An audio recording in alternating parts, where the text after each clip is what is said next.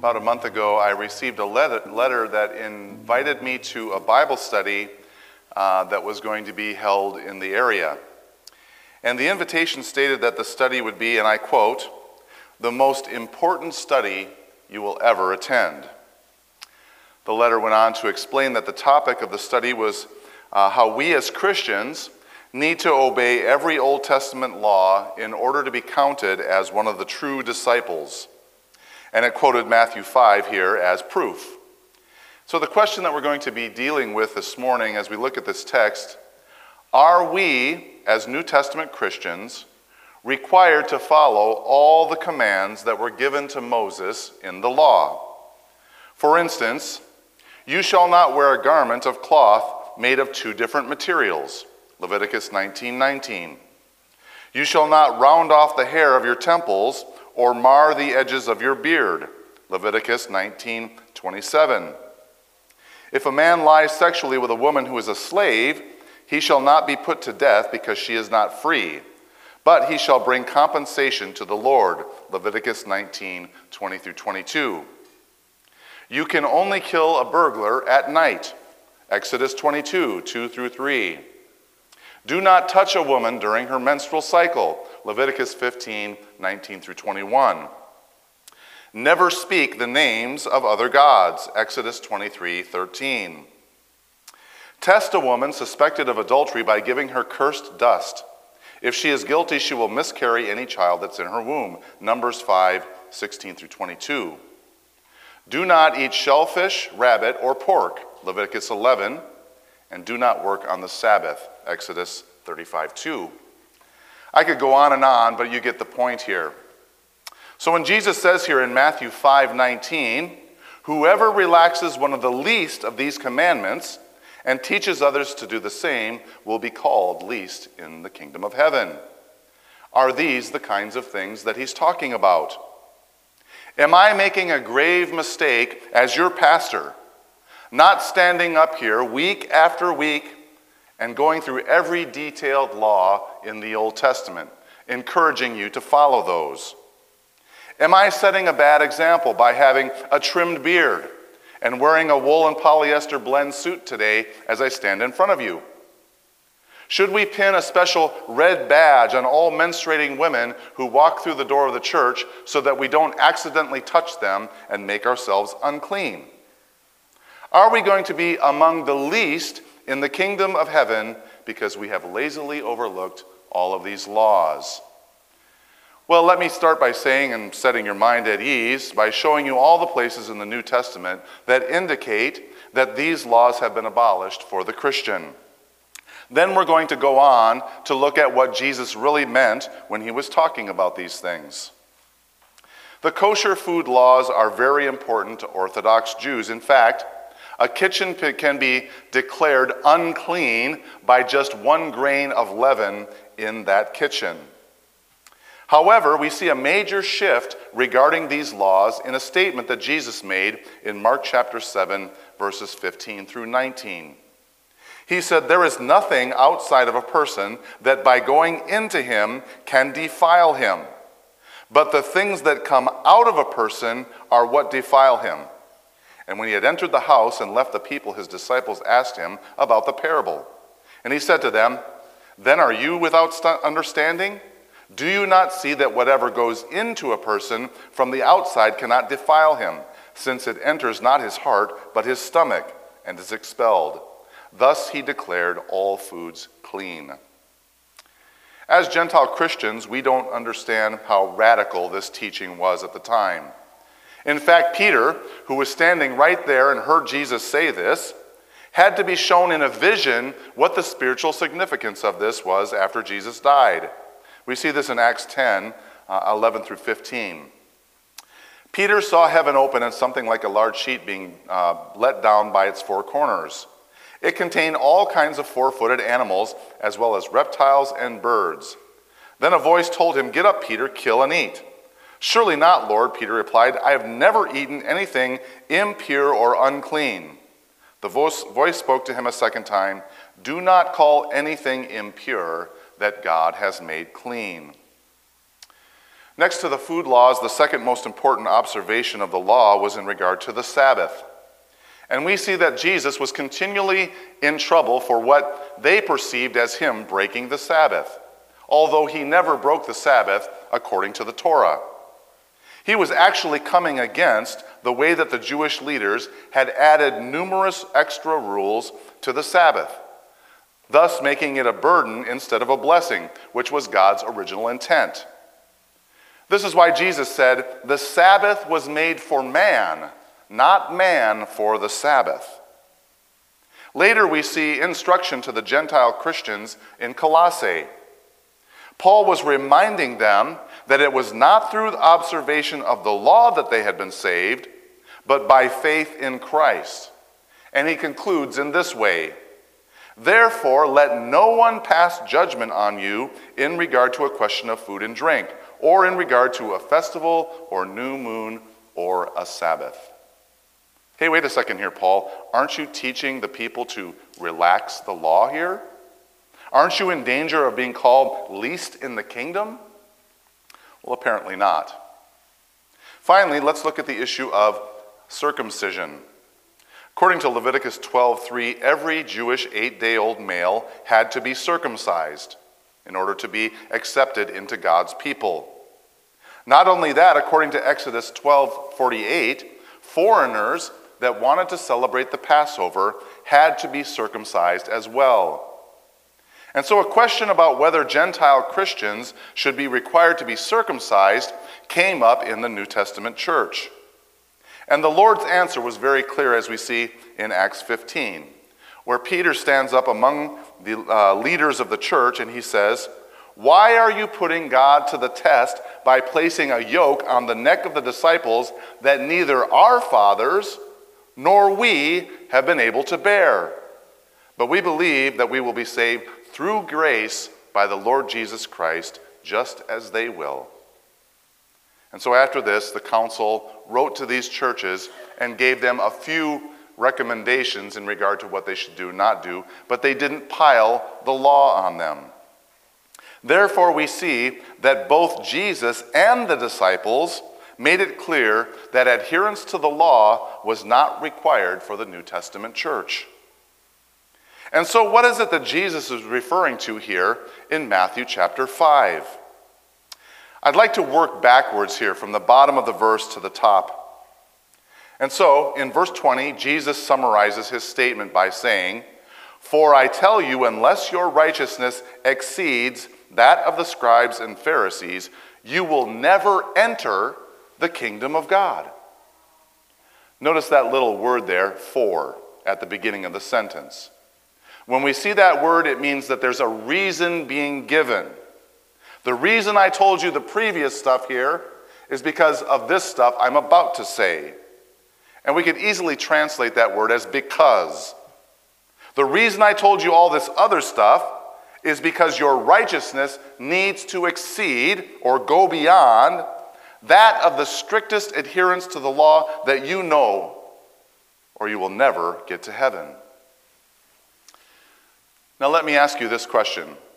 Were the Pharisees in Jesus' time going to be allowed into the kingdom of heaven based on their righteousness?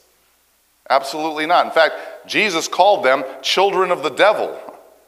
Jesus told them in Matthew 23:13, "Woe to you, scribes and Pharisees, hypocrites! For you shut the kingdom of heaven in people's faces, for you neither enter yourselves nor allow those who would to go in." So how were the disciples going to accomplish what the Jewish leaders failed to do for centuries? Were they going to try harder to do the law? Do it better? Obviously not, because we see that every single one of the disciples failed in many areas. Even after the Holy Spirit had come upon them at Pentecost, there were still quarrels. There were still schisms. And so we must deduce that Jesus was talking about a different source of righteousness rather than perfect adherence to the law. Excuse me. We know that this had to be the case because of Galatians 2:16. It says, "Yet we know that no one is justified by the works of the law." Notice that all-inclusive language there. No one is justified or proclaimed innocent so that they can enter the kingdom of heaven by the works of the law.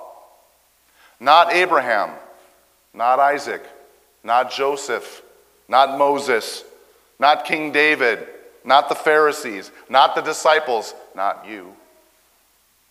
Everyone needs a righteousness that exceeds the law. Excuse me.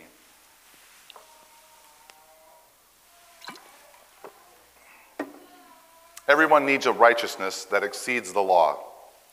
Now listen to the second half of Galatians 2:16. It says, "Yet we know that a person is not justified by the works of the law, but through faith in Jesus Christ. So we also have believed in Jesus Christ in order to be justified by faith in Christ, and not by works of the law. Because by works of the law, no one will be justified." The righteousness that exceeds the law is only found in Christ. Your faith in Christ exceeds all efforts of those who have come before you and tried to keep the law. Consider this example. We look at the life of John the Baptist, and here's a man who was filled with the Holy Spirit from birth, never drank, was set apart in his ministry under a strict Nazirite vow. He shunned riches. He embraced minimalistic lifestyle in order to be closer to God, and he faithfully fulfilled the mission that God had set before him as one who was there to make straight the paths of the Lord. But here's a shocking statement that we see from Jesus in Matthew 11:11. He says, "Truly I tell you, among those born of women, there has not risen anyone greater than John the Baptist." However, in that same verse, he goes on to say, "Yet whoever is the least in the kingdom of heaven is greater than him." The weakest Christian, the most stumbling Christian in the kingdom of heaven is greater than John the Baptist. Why is that? Because that person is clothed in Christ. They are covered in the blood of the Lamb. They have direct access to God because of the death and resurrection of Christ. John the Baptist was there as one of the prophets. He was before the death of Christ, before the resurrection. And so he was there on the precursor of the kingdom of heaven as it was coming. And so it's only in Christ that we find this kind of righteousness. In fact, Jesus has so much excess righteousness that it's enough to cover over the sins of the entire world. Those who believe in him are promised that none of their sins will be remembered when they stand before the throne of God. And so the question comes to mind, then why the law? What's the purpose? Why did Jesus say that until heaven and earth pass away, until the end of time, not a dot or iota, that's like a dotted I or a crossed T, will pass from the law? And I believe that he says this to indicate that the purpose of the law still remains necessary until he returns. And this purpose is clearly stated in Romans 5:20, where Paul shows us that the law came to increase the trespass. God showed us the law in order to show us how sinful we really were. You wouldn't know that you were a thief until somebody said, "Don't steal." You wouldn't know that you were a murderer until somebody said, "Don't kill." And so he gave us the law to help us understand our inability to keep it and to show us our need for something greater, for the Messiah. And so the law continues today to proclaim, obey, submit, fulfill me perfectly or die. And that's why it's a big mistake to proclaim to unbelievers things that are reserved for believers. For instance, if I walk up to somebody, an unbeliever, and I tell them, "Hey, God loves you and has a wonderful plan for your life," right? Is that a good thing for me to say in that moment? Well, the reason that it's not good is because in their current state as an unbeliever, God doesn't have a wonderful plan for their life. Their plan is hell right at the moment. Their plan is the wrath of God resting upon them. And so they need to hear the law. They need to hear the strictness of the law and get pounded by it until they get to the point where they cry out for a Savior. By the way, this is one of the main reasons that it's a mistake to bail out your children or friends who have found themselves in terrible circumstances because of the things that they have done. They need to feel the full effect of their choice so that hopefully they will cry out to the Lord. And the longer you enable them, the longer the process is going to take. Well, wait a second, Pastor Scott. They might end up doing something that will ruin their entire life. Like what? Go to prison? Get some girl pregnant? Disqualify themselves from numerous colleges or job opportunities? I'm ashamed to say that it took that and more for me to come to the bottom of myself. And if someone had bailed me out in every tough situation that I had created for myself, I might still be wallowing in the pig slop today, instead of getting to the bottom of myself so that I could see that I had a need for a Savior. What does this all mean for you today? The impact on the Christian today is very profound here. First, all the credit for your salvation rests on Jesus. All of it. Nothing you do helped you get to heaven. You weren't a nicer person. You weren't a better candidate. Nothing.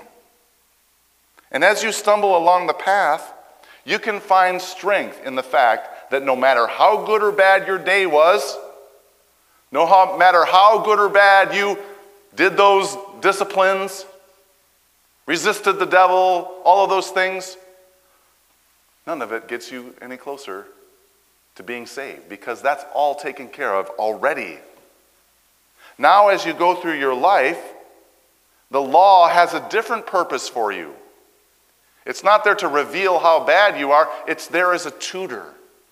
It's there to help you and guide you in this life, to make things better for you as a Christian, because God knows us as human beings, and He knows what's good for you. He knows it's not good for your marriage to commit adultery. He knows it's not good for business to lie and swindle. He knows that slander ruins relationships. And so all those things are there to help us. But because we are in Christ now, that becomes possible for us to do. And it's not this heavy burden any longer. It's not this weight that crushes us and makes us despair and feel like we can't do it. It's there to help us by the Holy Spirit to be able to do these things. In conclusion, was this guy right in his letter? The most important Bible study you'll ever attend. Well, yes and no. He was right in saying that studying the law, because it's God's word, is one of the most important studies that you will ever have. However, he was wrong in his application. And millions of people in many different religions have made the same exact mistake that he made. In order to become a disciple, you have to do all this stuff. And they try to earn their way in heaven.